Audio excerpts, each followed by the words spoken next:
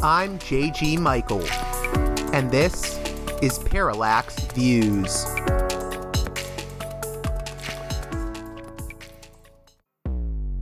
Hello, this is Mike Swanson. In a few moments, you're going to listen to another segment of Parallax Views. But before you do that, let me tell you about my new book, Why the Vietnam War. It's a sequel to my previous book called The War State, which has lots of positive reviews and Amazon's been out for years. But this one is a more detailed case study of how American empire and national security state operate using Vietnam. And I believe it shows also how things work today, how policy is actually made and why. So grab the book on Amazon.com, Why the Vietnam War.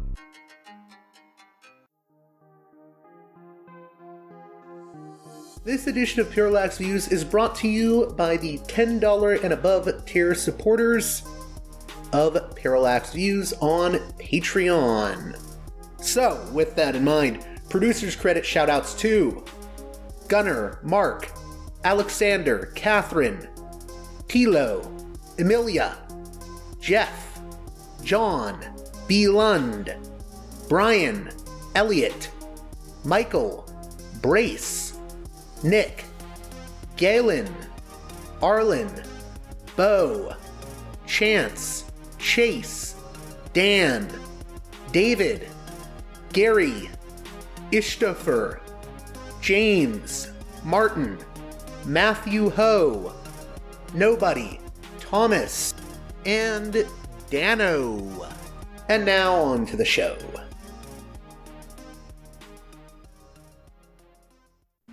Hey there, Parallax Views listeners. On this edition of the program, Joseph Fishkin, a professor of law at UCLA School of Law, joins us to discuss his new book, co-authored with William E. Forbath, The Anti-Oligarchy Constitution, Reconstructing the Economic Foundations of American Democracy.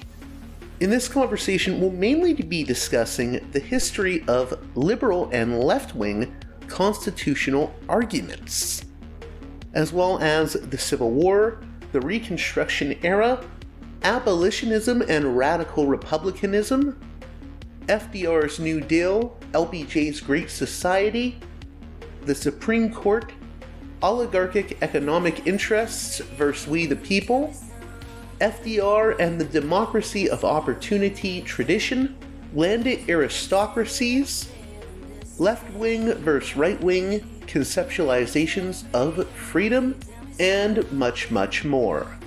So, with all that being said, let's get right to the conversation with Joseph Fishkin on the Anti-Oligarchy Constitution.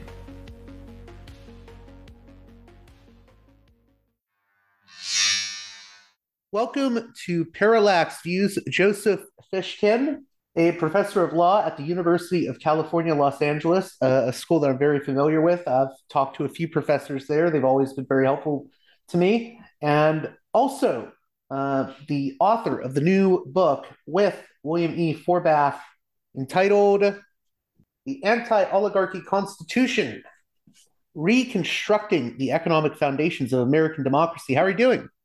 Well, yeah, it's great to be here. Thanks. So I guess the place we should start is we hear the term oligarchy a lot, especially when it comes to, say, like Russia. We hear about Russian oligarchs, but we don't often hear about oligarchy when it comes to America. And I think a lot of people may hear the term, but they may not even know what it means. So maybe we could delve into defining oligarchy and what it means in an American context. Sure. So one of the things that I learned in doing the research for this book is that while you're totally right that today we don't use that word a lot to describe U.S. context and use it a lot for various places like Russia, that's kind of a new thing, and that Americans in the 19th century and early 20th century did use oligarchy quite a bit. And what they meant was concentrated economic and political power. So it's one thing if you just have somebody who's rich and, spends a lot of money on their own yacht or something. That's not necessarily an oligarch. Oligarchy is when that concentrated economic power, maybe including monopoly, maybe including, the power to control a lot of people's work, something like that. When concentrated economic power shades over into political power.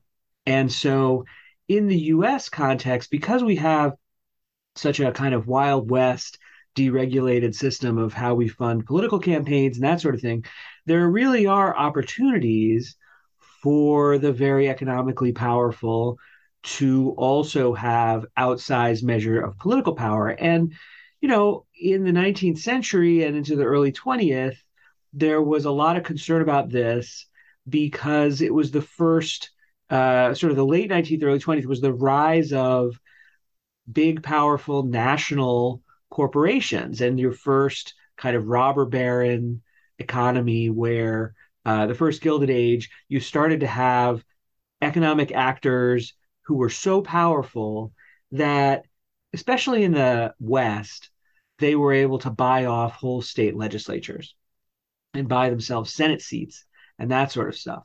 That's what oligarchy American style has looked like historically. And today, I think the argument looks a little different. We don't have the outright bribery, buying whole legislatures in states like, Montana, other states in the West that we did 100 years ago. But we do have a small number of people and corporations that are able, through legal as well as illegal means, to have a lot of power and control of our representative government, way outside what kind of one person, one vote type of logic would give them. And so that's how I think about oligarchy. So, one thing that I find very interesting about your book is you're sort of looking at the anti-oligarchy element within in the Constitution and within the founding of America. And it's interesting to me because I think the way the Constitution gets talked about today, I think in a lot of ways, the right wing in America has sort of seized on the Constitution. It's almost like they've made this vision where, no, that's our document. We're the ones concerned with individual rights, and that's what the founders were concerned with, was individual rights. And I think a lot of times liberals and left liberals maybe don't talk about the Constitution as much. So how do you think that came to be? And maybe what are we getting wrong about the Constitution? Yeah, no, I appreciate the question, and the premise is certainly right. We have had a long run, I would say 75 years or so. Pretty much everybody now alive has only lived through a time where conservatives were talking more than liberals about the Constitution. So how do we get there? Well, I guess the first thing I should say is it wasn't always like that. The 19th century didn't look at all like that. Everybody on all sides of political fights, the major political fights of that era and into the early 20th, was making constitutional arguments all the time. And they were making those constitutional arguments through politics, not just in legal arguments in court. Now, conservatives, as you were just suggesting, conservatives still do that today. They're making constitutional arguments in politics, not just in court. But in the mid 20th century, two things happened, I think, that led liberals to, and I use the word liberals because it's the right word for this group, not progressives, the liberals of the mid 20th century who cared about things like civil rights and civil liberties and, the right to dissent and free speech and all that stuff, but were the kind of liberals, of their day.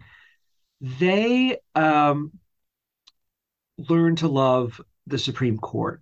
The Supreme Court had been terrible for progressives and liberals for its entire previous history, especially in the late 19th and early 20th century when it had struck down lots of progressive legislation like the income tax, labor law, wage and hour laws, worker safety, everything. The Supreme Court was like a buzzsaw striking it down. But FDR intimidated the court into backing off and then successfully appointed a lot of justices to the court, so that in the mid 20th century, you had the Warren Court, which started to do things that liberals liked. And liberals started to say, well, actually, the Constitution, maybe it should be interpreted by the experts on the Supreme Court and not by politicians out in politics. And in particular, there were a lot of politicians in that era who, in opposition to Brown versus Board of Education, the Southern politicians were saying, we, the people and the politicians, we have the right to interpret the Constitution. We don't have to obey the Supreme Court. And so liberals and everybody else who wanted Brown v. Board enforced, which was a massive fight for decades, said, no, you have to follow the court, obey the court. The court is the authority on the Constitution. And liberals kind of got locked in that posture toward the Constitution and the court, where they were saying, follow the court. The court's the authority on the Constitution. We out in politics should not be making arguments about the Constitution. And in fact, it's the conservatives who are doing that, and they're wrong to do it. They shouldn't be attacking the court so much with their kind of often not so arguments about the Constitution. They're arguments that, like, the Second Amendment sometimes protects an individual right, or stuff like that was crazy, but of course now is law. So the conservatives continued the political outside critique of the court, and they made their constitutional arguments, and they got Americans kind of used to the idea that it's right-wingers who make independent arguments to the Constitution that are saying the court is wrong, the Constitution is really the authority. The other thing that happened in the middle 20th century, by the way, is that a lot of the arguments that liberals and progressives used to make before that period about the Constitution were about our political economy, which is like how our economic and political system is set up. They used to argue it's just not consistent with the democratic underpinnings of our Constitution if you have too much concentrated wealth. And so constitutionally, we're obligated to enact something like the income tax. Those arguments go away in the mid-20th century because we stop talking about political economy. Liberals start to say, oh, economics, that's really a kind of expert field. We should defer to the economists. And, they should be the ones in charge of things like economic policy, interest rates, taxes, all that stuff.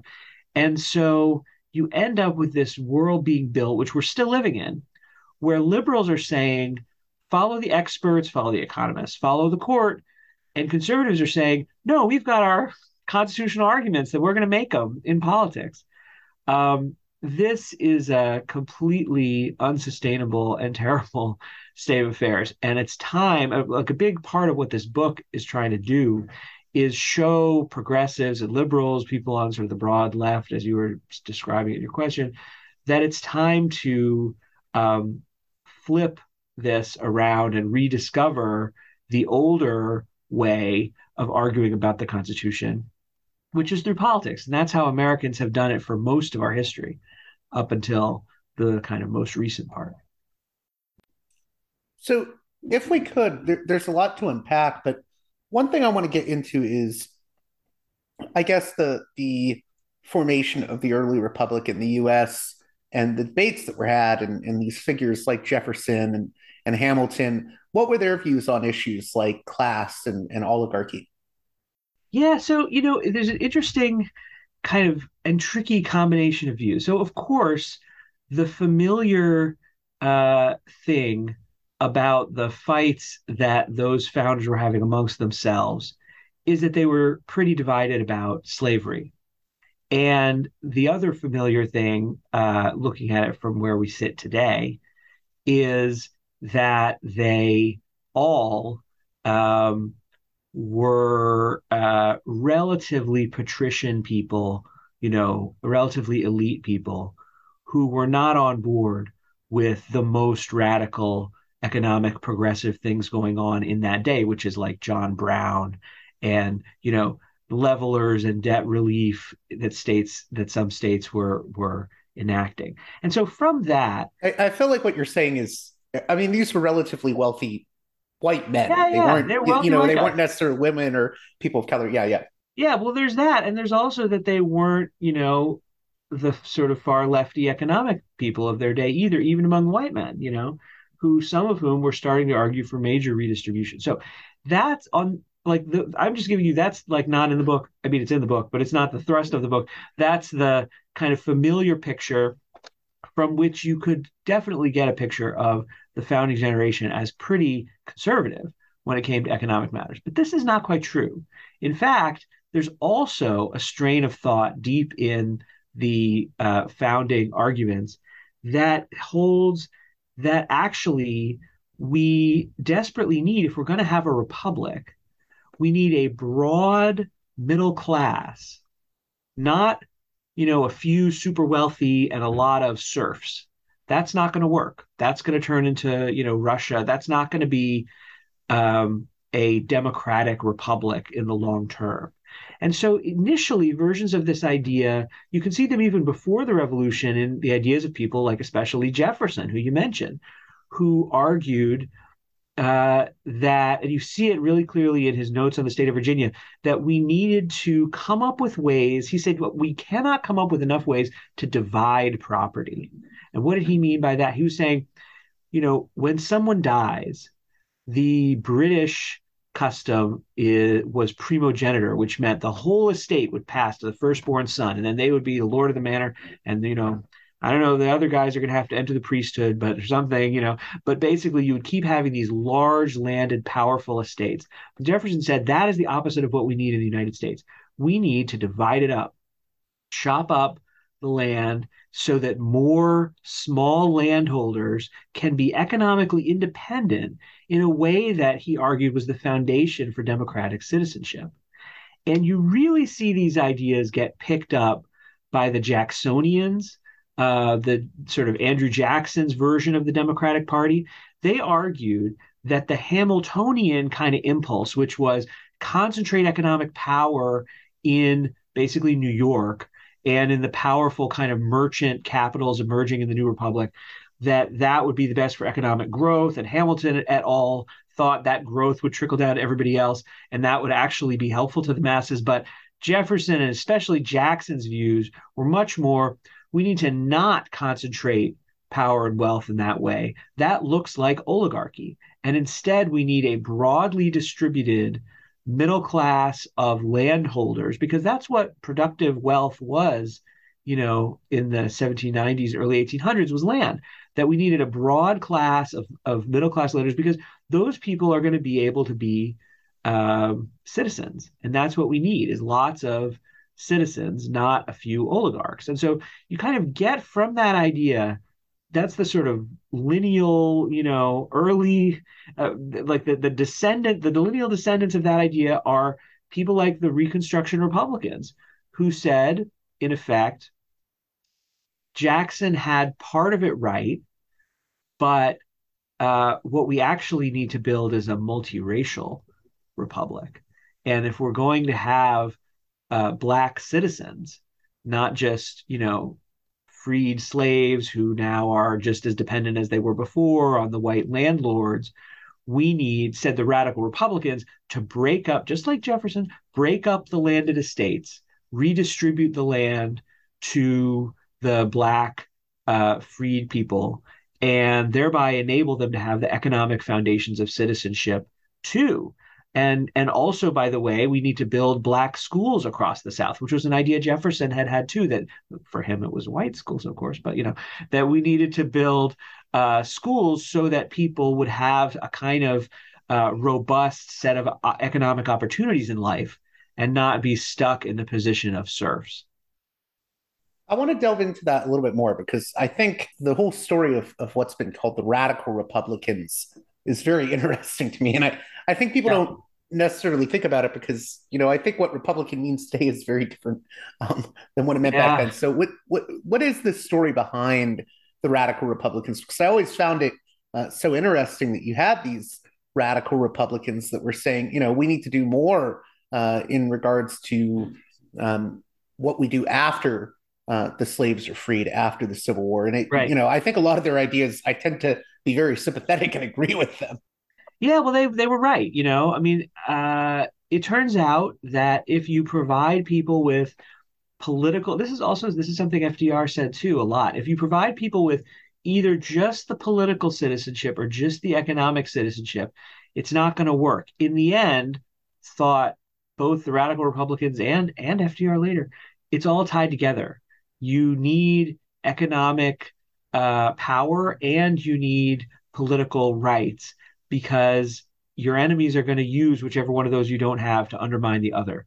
And that's what the sad end of Reconstruction showed. But the radical Republicans, so they had their roots in some of the ideas of the Whigs before the Civil War, and particularly when it came to, I think the place you see the kind of anti-oligarchy constitutional ideas the clearest in that kind of Whig period prior to the Civil War was in kind of early Republicans like guys who we really don't think about much today, but who are in the book quite a bit, like Galusha Grow, who thought, when we expand westwards, this is a period of massive westward expansion in the United States. They were pushing out native tribes and trying to secure all this land for settlers.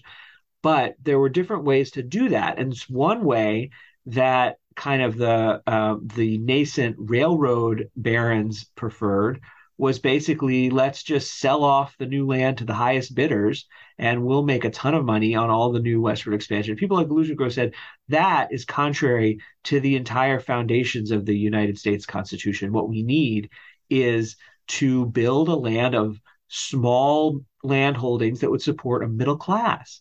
And to do that, we need to give the land to anyone who's willing to farm it and settle it and just give it, and basically thereby create a democratic West. Those ideas are actually, very similar when you look at them to what the radical Republicans wanted to do shortly thereafter, and the ideology underneath it was really the same. This is my co-author Willie Forbath had an article with the title "Free Soil, Free Labor, and Free Men," and that was really the ideology, that free soil meaning no slavery, free labor meaning everybody being free to engage in labor and work and not be coerced by sort of overly powerful oligarchic economic entities, and free men. It was eventually it was an ideology that was inclusive across racial lines, although it would take more years for the sort of minority of people who also wanted it to be inclusive across gender lines. But it had this idea that we need, if we're going to be a democratic society, if we're going to be a democratic republic, we need to have not just freedom in the sense of no more slavery, but freedom in the sense of genuine economic freedom, and with the kind of preconditions and foundations that let people really thrive and be economic citizens. So that was the start of it. And, as you alluded to in your question, it's been quite a run for the Republican Party to get from there to where it is today. There's a couple good books about this, but yeah, it's where they started was in a really admirable place, I think. And I think if you wanted to find one place that really brings together the ideas in our book in the clearest way, it's probably those radical Republicans. If you could, since you mentioned this idea of freedom, I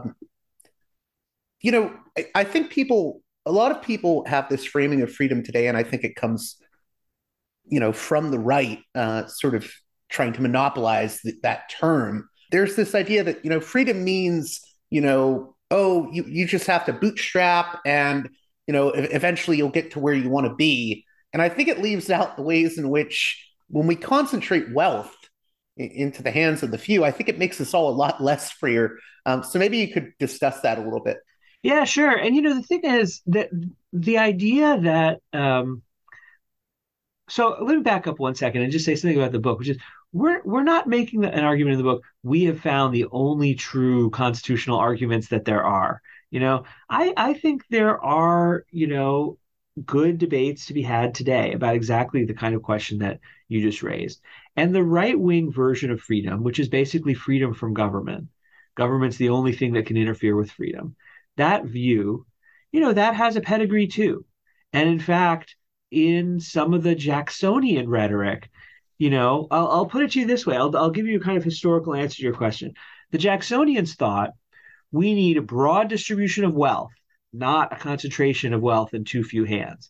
That's what we need for a democracy. And how will we get it? Well, we're going to stop the government from taking actions, the federal government, from taking actions like granting monopolies to people and giving people special privileges that let them become oligarchs. And the Jacksonians thought was, well, if we just stop the federal government from mucking things up like that, then we'll have a broad distribution of wealth, a lot of middle class people, and the republic will function. So that really seemed plausible to white men in the 1820s, 1830s, whatever. By the end of the 19th century, it was clear that was like definitely not right. You had these massive corporations, you had the rise of the massive kind of steel and railroad and other, like the early oil monopoly was coming. You had Standard Oil. You had these massive new powerful economic actors. And what started to become obvious to a lot of the people who, even in their youth had Jacksonian views, it was, okay, actually, we're going to have to pick. Either we can say, restrain the federal government and just let these new oligarchs, run wild. Or we could say, no, we actually meant it when we said we needed a broad distribution of wealth and a broad middle class.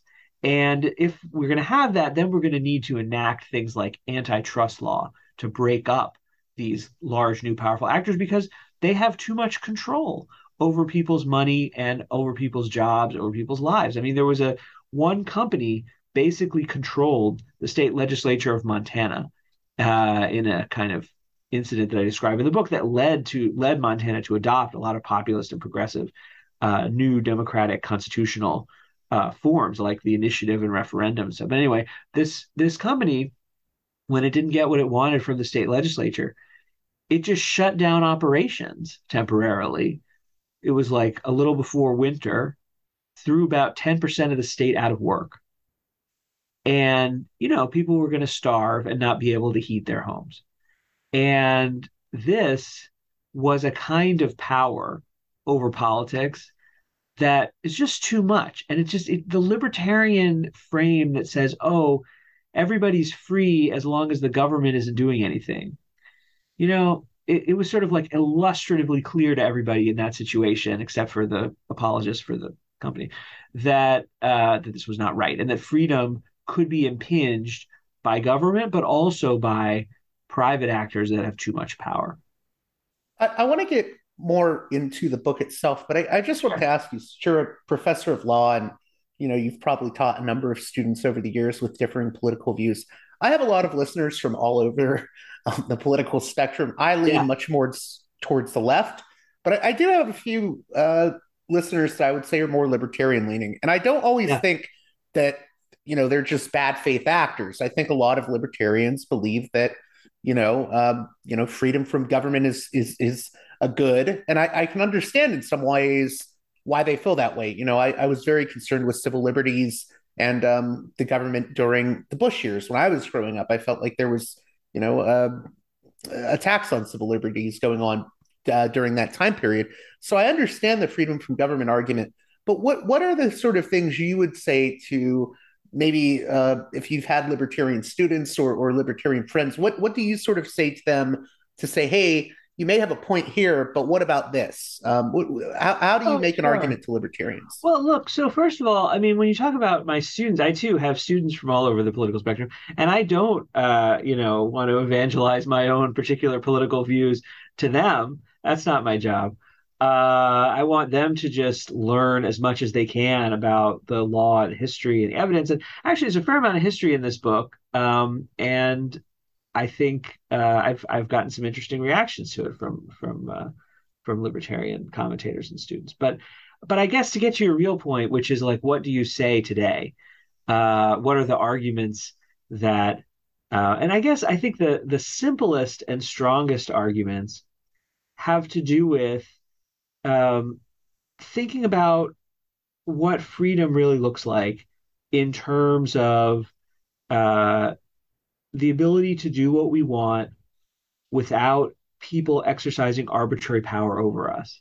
And the exercise of arbitrary power, that's really powerful, sometimes it's government, sometimes it's not. And I think libertarians, well, I don't know, I at least right-leaning people, put it that way, today, who look at what, tech platforms are doing that they don't like, and things like that. They are really I think, in a position to appreciate the point that sometimes there are actors that are not the government, but that have quite a lot of power, and that we have to decide collectively as a society, because this is what lawmaking is, uh, whether and to what extent we want to regulate any of that.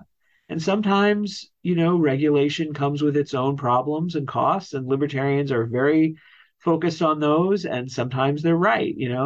But I do think that if you think about what America would look like without, say, antitrust law, um, well, one thing to say is that's pretty bleak, but another thing to say is we're looking a little bit like that today because antitrust law has been weakened so much. And so you only have a few major players in so many industries.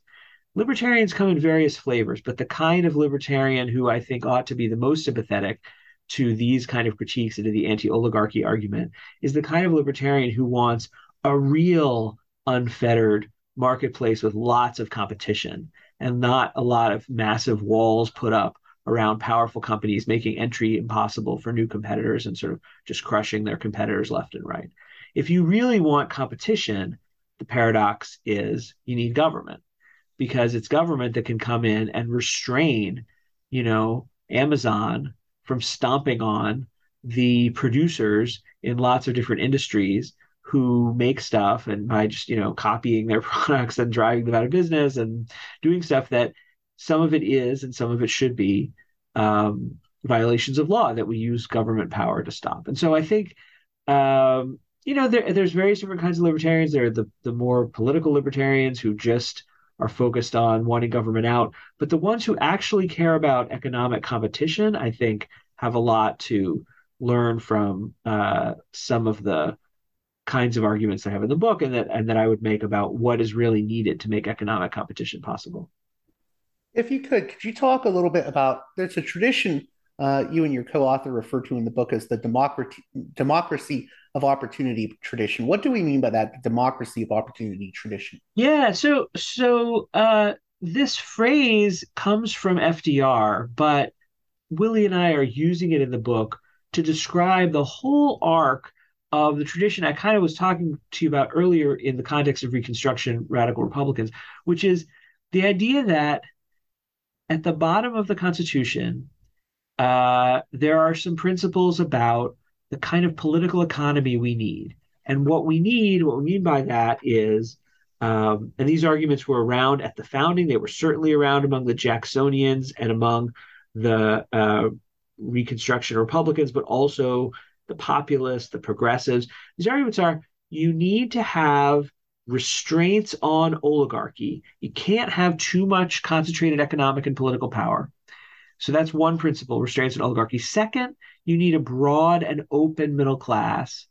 And then third, which this third idea was only sometimes part of the argument, you need this to be inclusive in terms of, at least in terms of race, so that you have a broad open middle class that's a multiracial. It's a foundation for a multiracial democracy.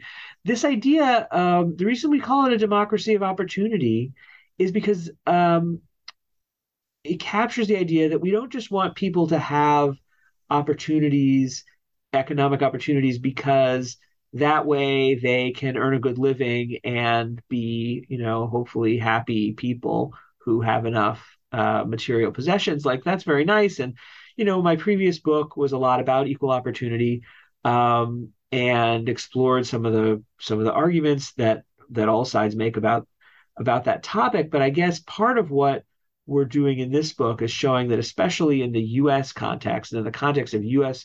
constitutional and political argument, the biggest reason to care about the distribution of opportunities is because it shapes democracy. It democratically distributing the opportunities, which means broadly among the people, instead of having everything concentrated in a few hands, or instead of having all the opportunities be, you have to be the son of the previous generation of people who did well, basically, to do well, and everybody else is screwed.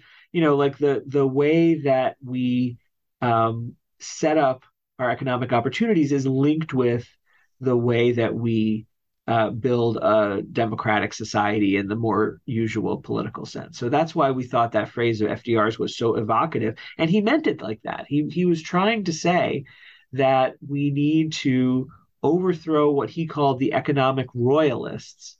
And he used that term, really advisedly, because what he meant was these powerful business guys who were against the New Deal and who were against everything that FDR stood for, they were like he wanted to suggest the British Crown. They were like the aristocrats of their day, and what we need instead of aristocracy is democracy. So that's what FDR meant by the phrase, and that's kind of where we picked it up. I want to get more into FDR, but it sounds like one of the biggest problems with concentrating wealth into so few hands is I know people will say wealth will trickle down, but it seems like what we often get is a situation where uh, the wealthy almost there's like a glass ceiling that people below the wealthy can't necessarily break through that and rise up. Do you Right. think that's an issue that prevents people from opportunity? Sure, yeah. Look, I mean, there's different ways the structure is set up. There's inequality kind of at the top, at the middle, and the bottom. So, if you're thinking about the ceiling, you're thinking about inequality at the top. It's like, how do the really rich get where they are? And there's been a lot of interesting work on this topic. You know, sort of conservatives will point to the current Forbes, wealthiest people list and say, well, most of the people on there didn't seem to inherit this wealth. They must have, they like either were founding, you know, big companies or they got wealthy somehow themselves. So that's looking good. But there have been previous times in American history where the list, if there had been a list, looked like that too. And then you know what happens? They pass down the wealth. And the list of the very top wealthy people a few decades later looks like a lot of heirs. Um, and that is definitely not. That's the inequality at the very top. Okay. And that's a real problem if you want to build a society in which anybody can rise as far as their talents take them. If a lot of the smart people of the society are basically having jobs serving inherited wealth, this is not going to work. Then there's inequality in the middle. There's inequality in like there are a lot of stakes in questions about um, who is able to start a business, who's able to actually compete in this economy. Do you have to have powerful friends and a lot of money from your parents to start anything in this economy? I think there's a lot of interesting research about the decline in entrepreneurialism in this country that is related to the concentrated wealth. And there's inequality kind of at the bottom too. When you have people who don't pursue higher education because it means taking on too much debt, or they did start to pursue it and then dropped out, and now they have the debt and not the degree. We have a major engine of inequality there. And I think the political and even the constitutional stakes of something like the current controversy about student debt relief are really worth paying attention to and are not how it's going to be framed in litigation in court, but it is how we should think about it in politics. I mean, the question is, do we want like the Republicans and even Thomas Jefferson thought that you needed to have free education so that it would be accessible to people who didn't have means.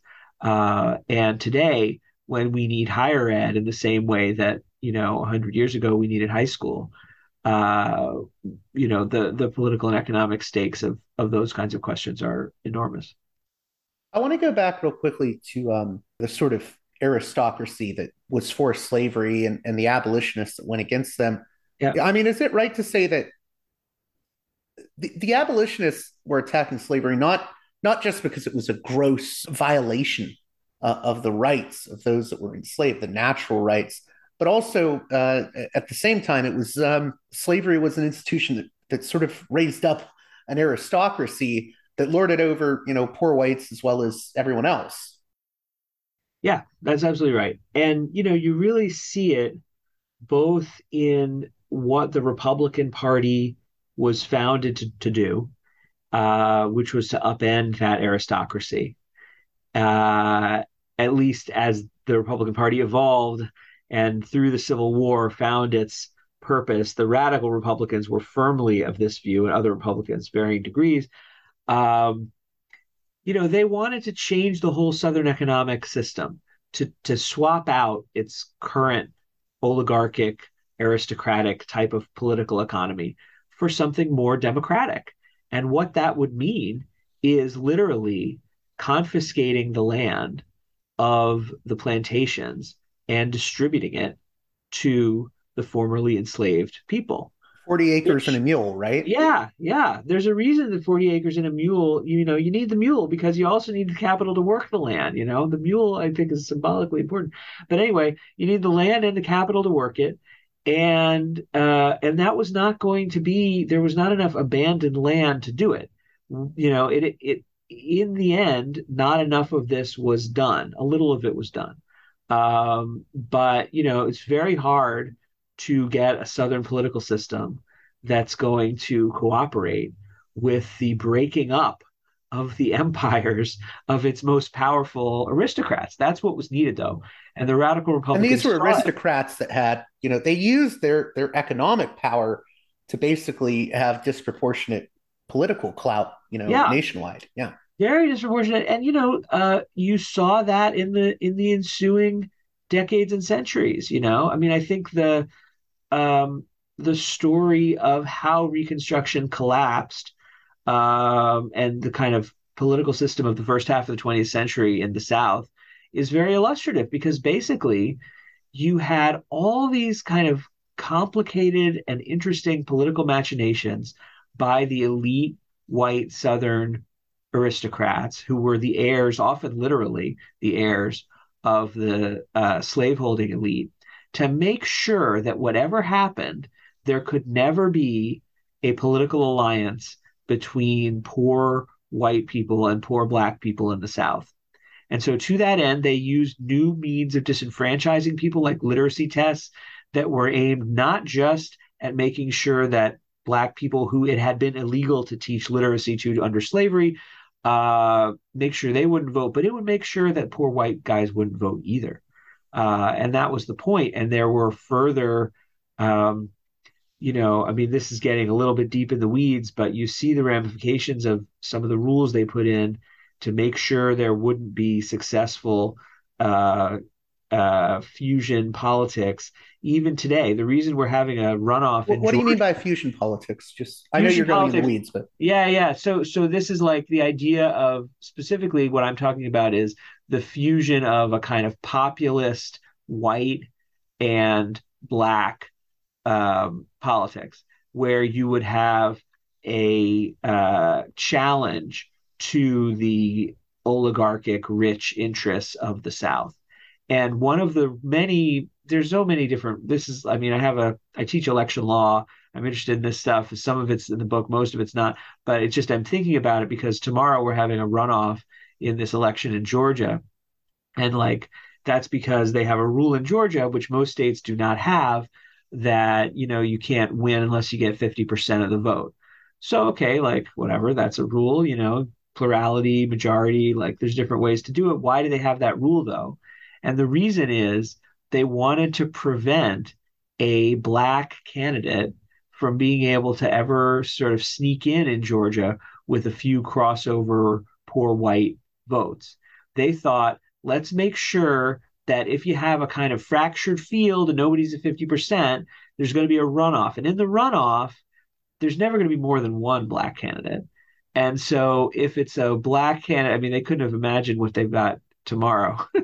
But if it's a black candidate against a white candidate, thought the racist aristocrats who wrote this recount law, I mean, excuse me, not recount, who wrote this runoff law, then in the runoff, we can make it a racial thing and get all the white voters to vote against the black candidate. In other words, we can sort of balkanize them against each other. Yeah, yeah. No, and that was the kind of explicit aim of a lot of Southern politics. But anyway, all that I want to say in respect to the politics of the radical Republicans that you bring up at the beginning of the question is they saw all that coming. They saw that, it was not going to be easy, but what you need to do is completely upend the Southern economic system if you wanted to get rid of the slave oligarchy or aristocracy that was lording it over too much political and economic power, too much land, and too many people in the South. So, if you could you talk a little bit about the Gilded Age? Because I think that's another term that we sometimes hear in popular culture, but for people that are, that hear the term but don't necessarily understand entirely what it means, maybe you could talk about that and I guess the reaction against the Gilded Age and the inequality of that period. Yeah, sure. I mean, it's sort of alluding to much earlier.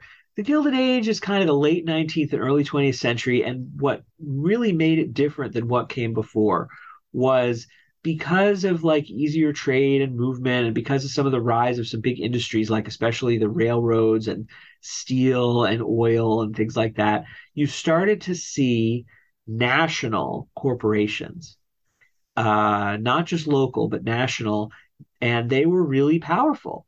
They started to have, this was the rise of, because I'm a lawyer, I think about, the lawyers who serve those corporations. You started to have a national corporate bar, and you started to have lawyers who would go become judges on the Supreme Court who were serving the interests of these super powerful monopolies. And the problem was, this was consigning lots and lots of people who were flocking to the cities to work in these new industrial jobs to really bad lives with terrible working conditions and not enough pay. And they really were a emerging American underclass in a way that the U.S. had not seen before. And, this was not just happening in the U.S., this was also happening in Europe. And you started to have revolutionary ideas in a lot of countries in Western Europe and the U.S., kind of about how this seems wrong and there should be better wages and there should be redistribution of wealth to the proletariat, a term that's, European term, not an American term. And so it's in the middle of these struggles as you're starting to see the emergence of a labor movement in America, which was kind of a central movement fighting against this kind of centralization of economic and political power of the Gilded Age. The labor movement immediately runs into a buzzsaw of court injunctions, court rulings that said, no, you can't organize. In fact, you're legally obligated to go to work. We're going to throw you in jail if you, walk off the job and strike, or if you even tell others that they should, or if you even do a sympathy strike, to support someone else. And so courts were making all these constitutional arguments. And so in response, the populists and then later the progressives, this is kind of the late 19th and then into the early 20th century, started to make constitutional arguments too. And that's what we get into a lot in the book. They started to make constitutional arguments about how, wait a minute, actually, the courts shouldn't be issuing labor injunctions. It's not that corporations have a right to their workers' labor. Actually, the rights are on our side. We have a right to strike. And the First Amendment protects us. And the 13th Amendment, which prohibits slavery and involuntary servitude, protects us from working if we want to strike. That's, involuntary servitude to order us to stay at work when we want to walk out.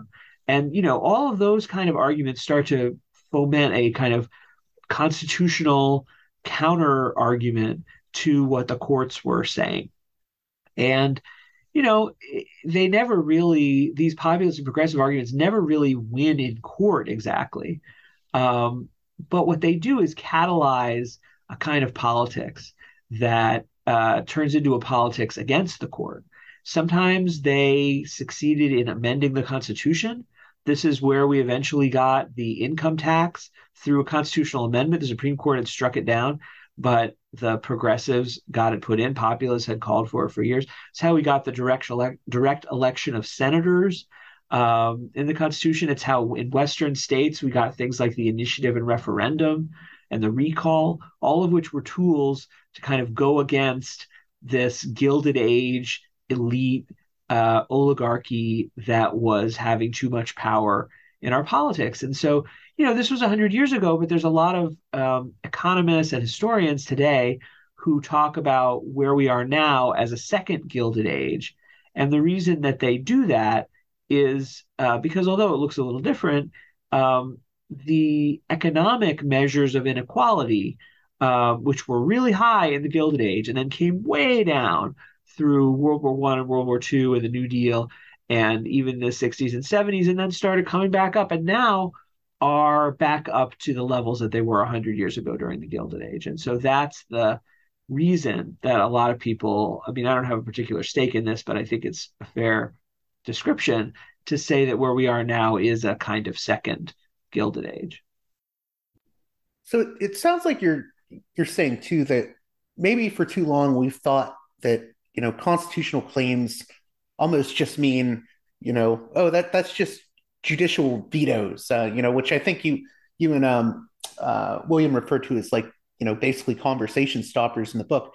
You're saying there's a completely different tradition, and then we can even look back at the way the framers talk about we the people, and how we as the people need to carry the burden of defending constitutional democracy. So you're essentially saying that there's sort of another way to understand the Constitution, and that is where the anti-oligarchy Constitution comes in. Yes, you're right, and it's important. It comes back to the question you asked near the start about liberals and our views and how we stop making constitutional arguments in politics. Most of our history, most Americans have agreed that the place for constitutional arguments is politics and is among all of us, all the people, all the time. We get to make constitutional arguments because the Constitution doesn't, defend itself. And we have to argue for how things should apply today to a different situation than they were before. The idea that it's all courts is very new. And even though it's been the way that liberals have thought about the courts for our whole lifetimes, I think we can take some inspiration from two things. First, that conservatives have never accepted that at all and have continued to make arguments outside the courts in politics, including arguments for why the court is wrong. And they've argued, for 40 years that Roe versus Wade should be overturned, and now they've succeeded with that. That's one model that should give us some hope for the fact that actually you can argue in politics about the Constitution and eventually succeed. But I think the bigger thing that should give us hope is just that for most of our history, progressives too made claims on the Constitution. This was not some legal document. FDR, just to kind of come to him here at the end, had a line that the Constitution is a layman's document, not a lawyer's contract. And I think that captures something really important about it, which is, as much as I train lawyers, I am a lawyer, whatever, I like lawyers, but the Constitution is not supposed to be some sort of elite code language thing that you have to be a lawyer to have any coherent opinions about. It's never been that.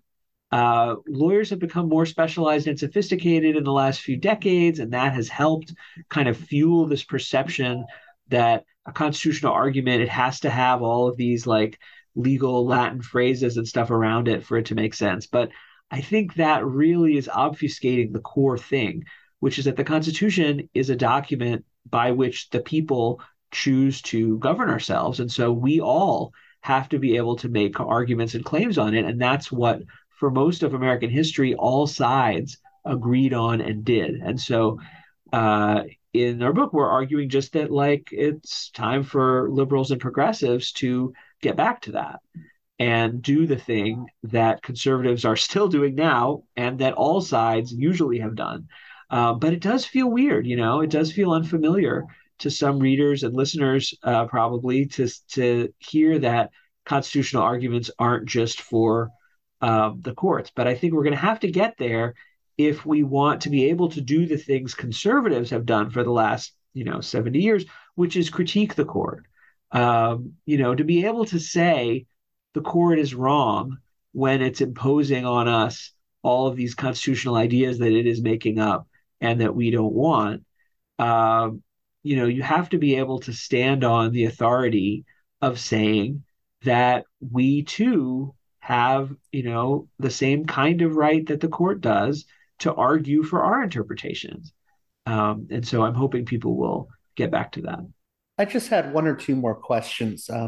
It was interesting she mentioned the term populists before, and I think a lot of times when we hear that term now, it carries a very negative connotation. So, is there anything we can learn from that term, populism, today, and the history of populism, and maybe the ways in which there's some good as well as bad, or maybe the ways in which it's been hijacked?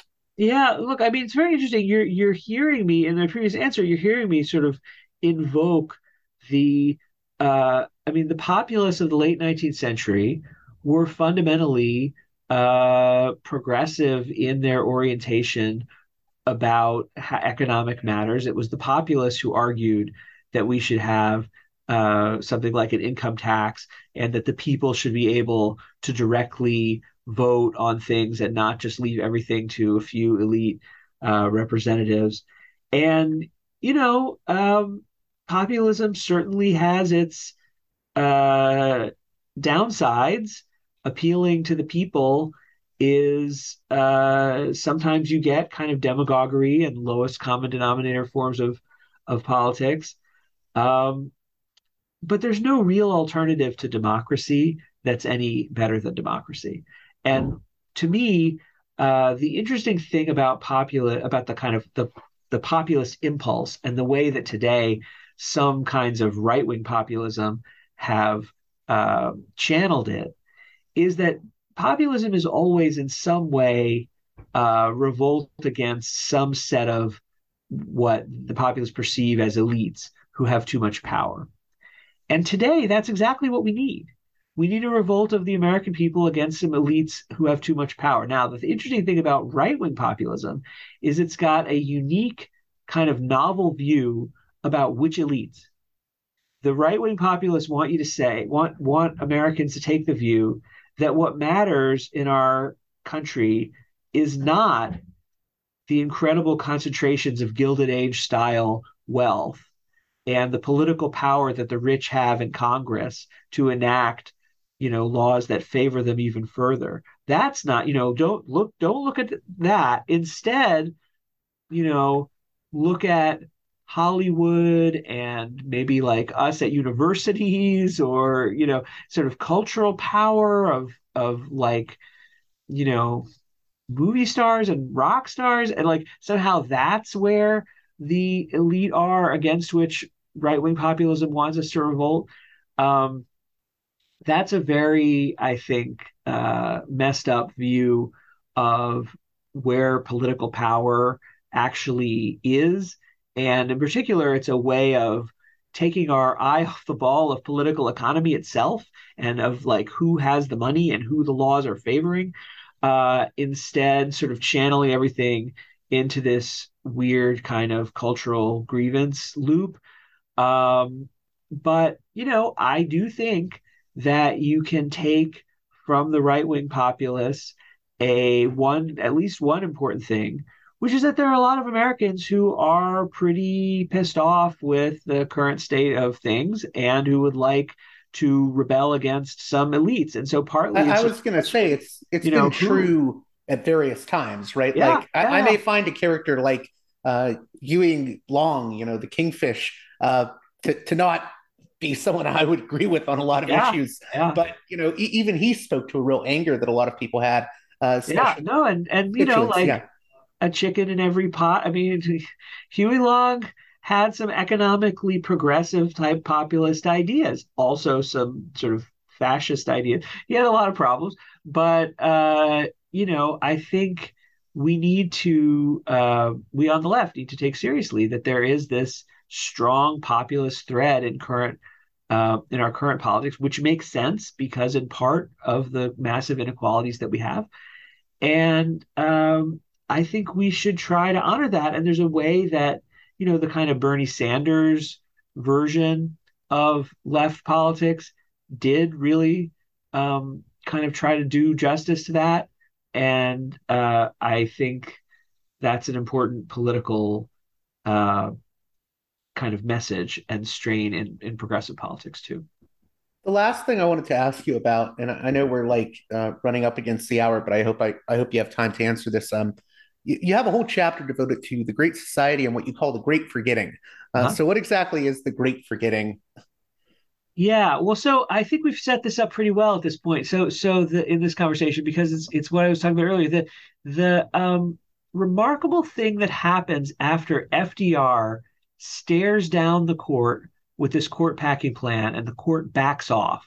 So FDR wins, and we get Social Security, and we get labor law. We get the things that the FDR New Dealers wanted to put in place that the court had been striking down, that the court starts to uphold them. And then this weird thing happens. The arguments about constitutional political economy that had animated that whole campaign, the left stops making them.